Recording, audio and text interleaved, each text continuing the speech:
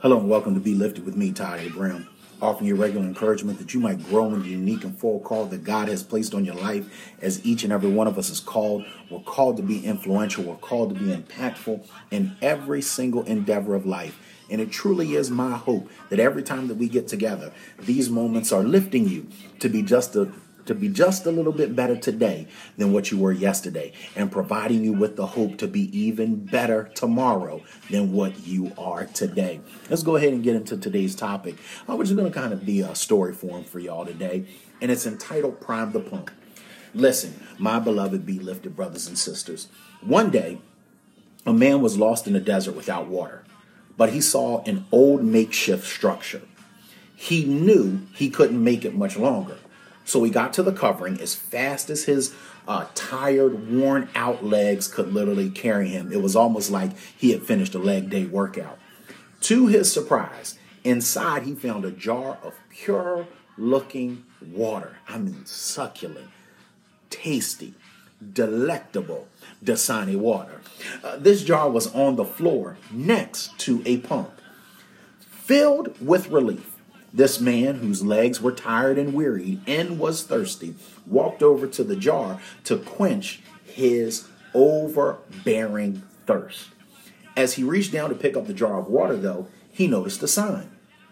The sign read, "Use this water to prime the pump.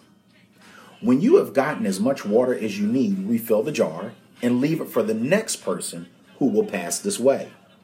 This man suddenly found himself on the horns of a dilemma because he was so thirsty that he was close to literally losing it all. That's how severe his dehydration was at this moment.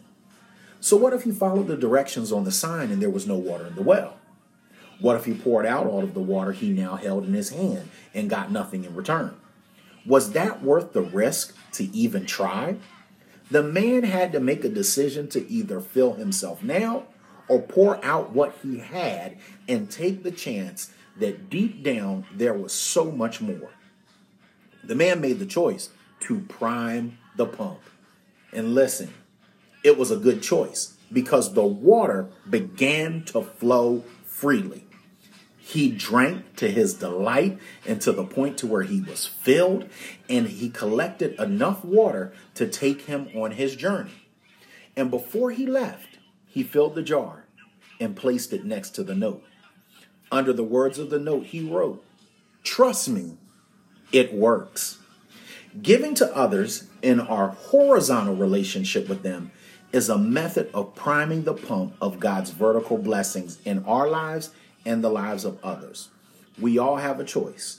We can take the little that God has given us now and consume it for ourselves, or we can use the little that God has given us to prime something that's got so much more that it blesses those who are about to journey with us.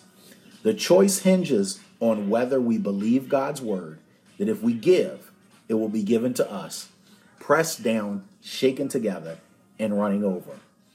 Oh, and trust me, it does work.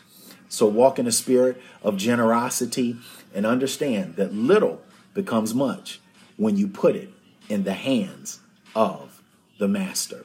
You've just been lifted. Go and continue to be great. And if this has been a blessing to you, take the time to share with somebody else. And until we get together again, abundant grace, peace, and love.